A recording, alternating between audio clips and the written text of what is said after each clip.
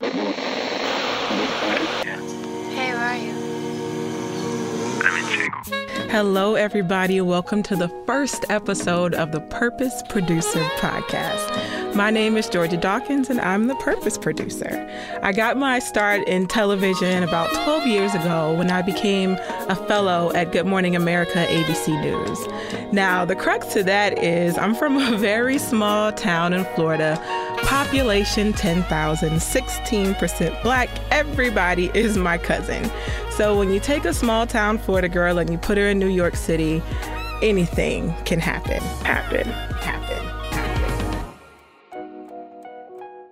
I'm grateful because the best things happen from that experience. And now that I look back, I'm grateful for every single moment. Now, today I wanted to introduce you not only to Georgia Dawkins, the producer, but to Purpose Producer and what that means. So Purpose Producer is something that was given to me as I was writing my first book in 2018. Everybody knows the power of being in position, the gift that just keeps on giving. Well, while I was writing that book, God told me that I'm so much more than a television producer. I kind of struggled with what he was telling me to do at the time, but everything made sense in due time. In that moment, he said, you're not just a television producer, you're a purpose producer. Everything you put your hands on, you're extracting purpose from that thing, and that's what I need you to do. So I did that, and I wrote my first book in 8 days. I published and released in 90. I started my own media company, and the rest is history. Now, to truly understand what it means to be a purpose producer, I kind of have to tell you a little bit more about my story so we can kind of get a little deep in that. Is it okay if we just get a little intimate? Okay. So I can't believe this is finally happening. The Purpose Producer Podcast is something that I not only promised myself, but I promised God that I would do this. I've been sitting on this name and on this artwork and on this vision for more than a year, and I just cannot let another year pass without getting this out. So, in 2016, I faced something that was so embarrassing and heartbreaking that I didn't think I was going to come back from it. I was in a very serious relationship. I was with the person I thought I was going to marry, and we broke up. 7 days later, I got laid off from my job. I'm laughing now because sometimes you got to laugh to keep from crying, and I really have no idea how I made it through that, because those two moments in that short amount of time sent me into the darkest depression, the deepest depression of my life. It was so hard at times that if I were driving somewhere to a meeting, I would just fantasize about my death. Like, what would it be like if I ran into the semi? What would it be like if I just drove off this bridge? What would it be like if I slammed into this pole? Dark times, very dark times. And I didn't think that I was going to make it out because I could barely leave the house. I wouldn't open a window. I barely ate any food. I really didn't see the light. Well, there was a light coming. I just had to hold on a little bit longer. Not even 2 months after the layoff and the breakup saga, I get a call, an email about an opportunity in Atlanta. I was living in Tampa at the time, and I didn't know where I would end up next, but I was willing to go anywhere where I thought there was a little bit of peace or a little bit of light. That is what I was searching for. So I got this opportunity to go to Atlanta. I had no money because that ex left me with all the bills, okay? And I was tapped out, but I knew that I needed to give whatever I had to myself. I knew that I finally needed to bet on Georgia. And so I did. I moved to Atlanta for the opportunity to create a national talk show. Not only did I get to develop that show, but I got to name the show and cast the show and eventually launch that show. Well, in 2018, God told me to leave. God told me to leave, and I didn't understand why. I had had a series of panic attacks secretly, and I really didn't open up to anyone about it except for my Black lady therapist. Shout out to my therapist for holding me down because those conversations have really been my rock. After a series of panic attacks, after my last panic attack, it happened at work, and I felt it coming. I was shaking leading up to the moments that the show was to launch. I sat in the control room and I bit my tongue. I bit my lips. I sat on my hands. Anything I could do to stop the shaking. Well, I had to go home that day just to get myself together and go see my therapist. And I was away for a couple days. During those 3 days that I was away from my job, God sent the most divine messages to me about what to do next. And it was the most beautiful love story that I've ever seen, the most beautiful love story that I've ever been a part of. So on day 3, post-panic attack, not knowing if I can go back to this job, not knowing if I can show up for myself, I get a call.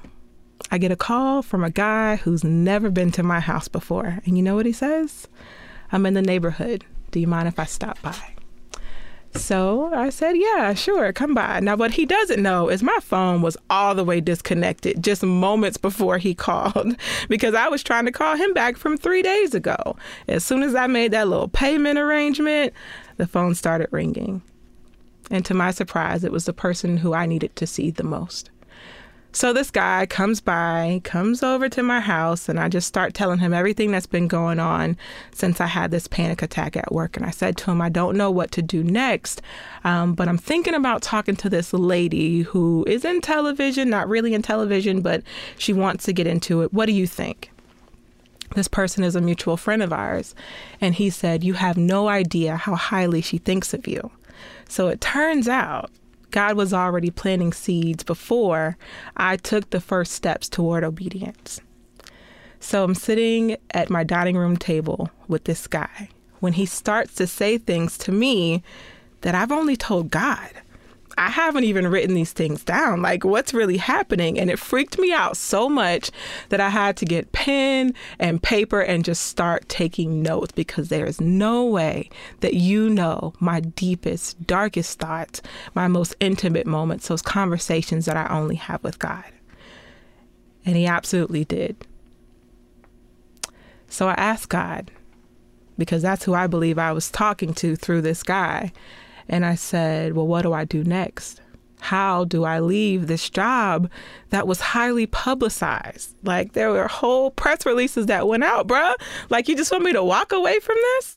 And God said to me, if you don't leave when I tell you to leave, it could be catastrophic. Oh, okay. Well, if you know God like I know him, you know, he's a little dramatic and he definitely is dramatic with me. It's a whole production. And that was a warning to me. Georgia, if you don't get in position, if you don't get where I tell you to be, when I tell you to be there, you can mess some other people up. And I said, God, I'm struggling, bro. You know, how do I walk away from this? And he said to me, you're not just a television producer, you're a purpose producer. Everything you put your hands on, you're extracting purpose from that thing. So the next day, I go into work. And for some reason, the sky just seemed a little bit bigger and the sun was a little brighter. And I definitely had an extra pep in my step. So before I walked into the studio to deliver my resignation, I had to call the woman who God told me to call the night before. No warning, no text message, no heads up. I called and she answered. And I said, I don't know how to say this, but I'm sitting outside the studio going to put in my 2 weeks notice.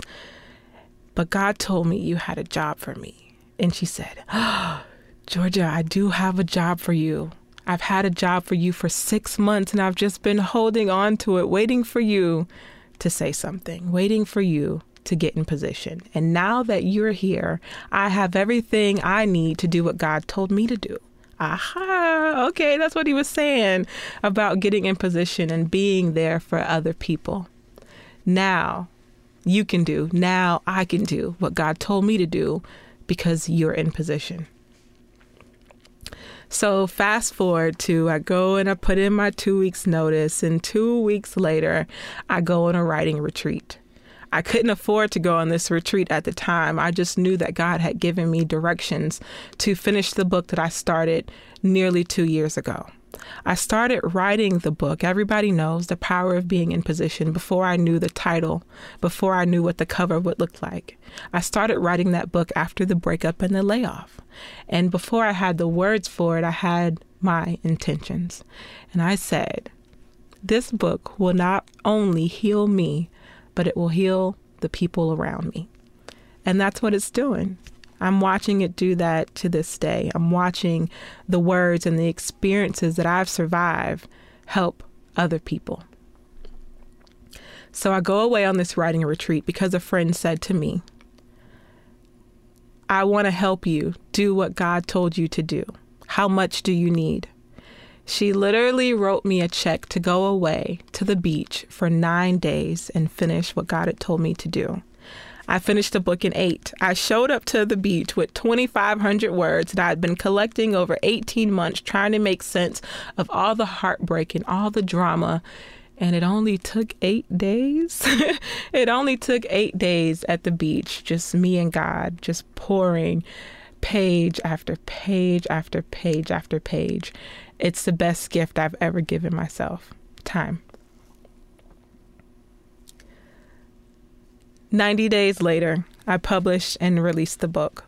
Started my media company and began traveling. I went on book tours. I toured Florida. I went to Detroit with my book, and I launched the book in Atlanta. Atlanta has become such a special place for me and for my gifts. One of the things I love most about the book is I read it. I read it when I need to, and I always find something different. It's the reason why I love to journal. It's the reason why I'm always collecting quotes. I'm always looking to be inspired. And a lot of times, God uses the words that he gave me for someone else or for something else to inspire myself. And so that's what it's been doing for me. Everybody knows The Power of Being in Position is a story of hope, redemption, and spirituality. I write so much about my struggles with mental health as a child. One of the things that I discovered about myself in adulthood is I really struggled with anxiety and depression and post-traumatic stress syndrome for so many reasons. And it wasn't until I started going to therapy that I started to do the work and I started to unpack all those things that I felt had burdened me. Because while I wasn't talking about it, I was wearing it on my sleeve.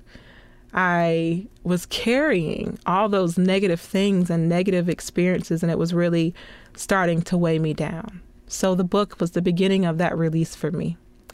In the book, I have these pages called Purpose Reflections that really encourage the reader to also go down that purpose-driven journey with me. And my hope is that by the time you finish the book, that you've already started your own, that you've already started to leave something behind for someone else. One of the things I love about Purpose Reflections is I see them everywhere. I see them all the time. And it's so beautiful to me because I'm like, wow, God, you really are looking out. And you'll really use anything and you'll really use anybody to speak to me. And that's so beautiful. It's so romantic. So a couple weeks after I left the show, I was still struggling with some anxiety. I didn't want to leave the house and there are people outside, and sometimes that can be stressful. I really didn't want to answer any questions about my faith. I really didn't want to answer any questions about why I left the show and what I was going to do next, because I had people say to me, what do I tell people now? How do I introduce you to people now that you're not my producer friend? Wow. So that showed me how much value people were putting just on my title and not so much about who I was or the work I was doing. So I decided in that moment that everything from now on must align with my purpose. I must be in a position to use my gifts to help other people birth their dreams at all times. So that's where I try to stay. Well, a few weeks after the show, I was challenged. I got an invitation to come to a birthday party for a very popular stylist who I love so much. I got a chance to work with her on the talk show that I helped develop. And because of that, I really didn't want to go to the party because I didn't know who I was going to see from the show. And I just wasn't really ready to face people yet.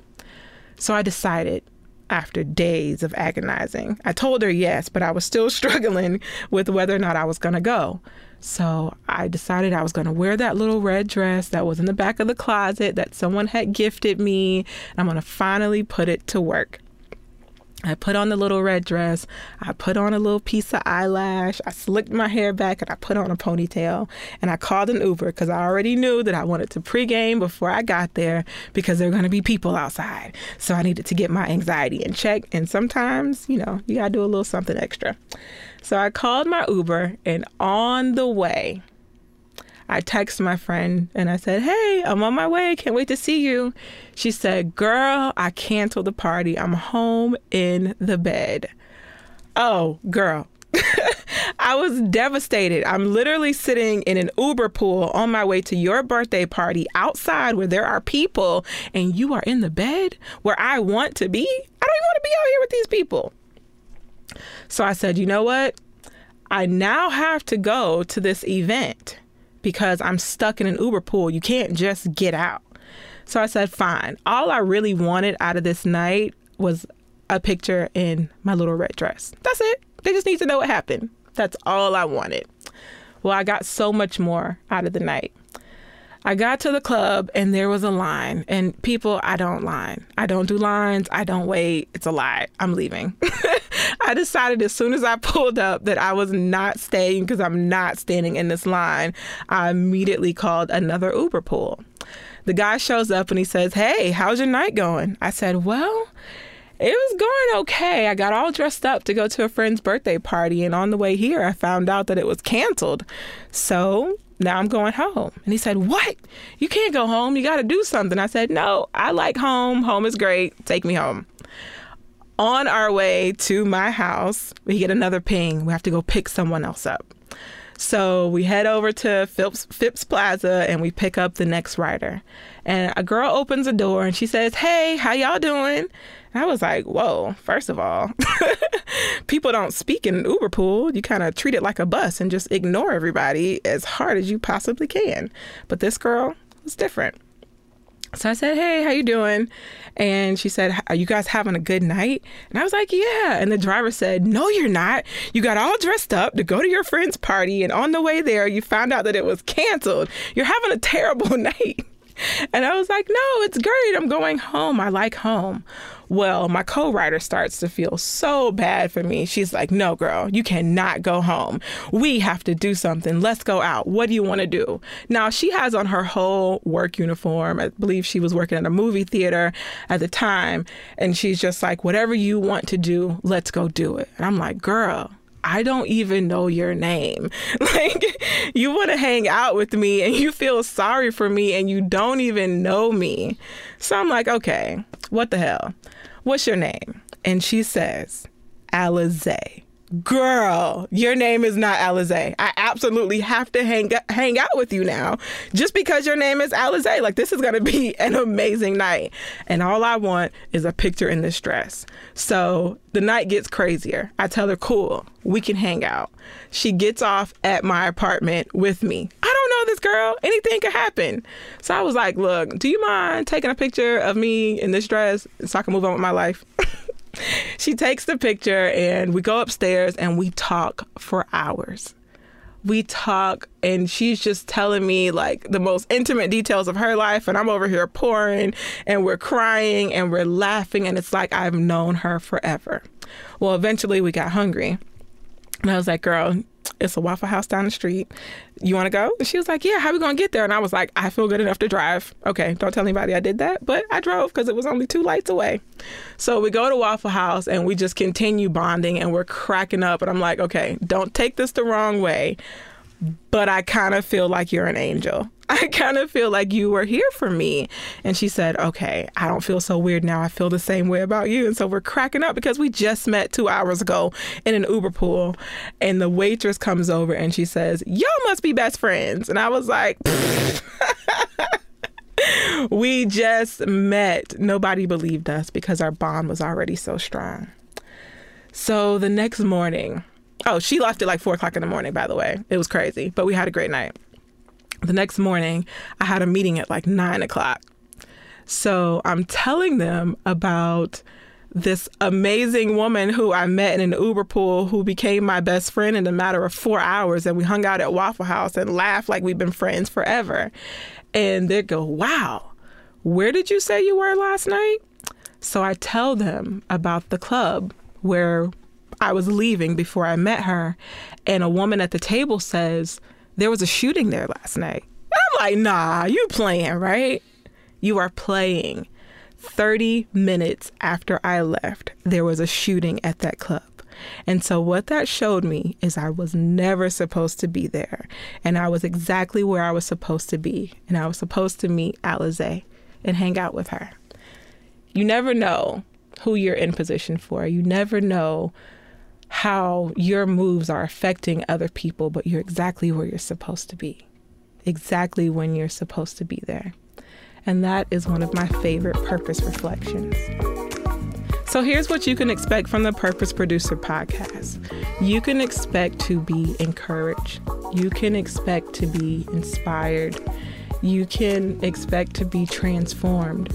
You'll hear from me and you'll hear from some of my Purpose Producer friends who have amazing stories and amazing testimonies that I believe will not only inspire you, but the people around you.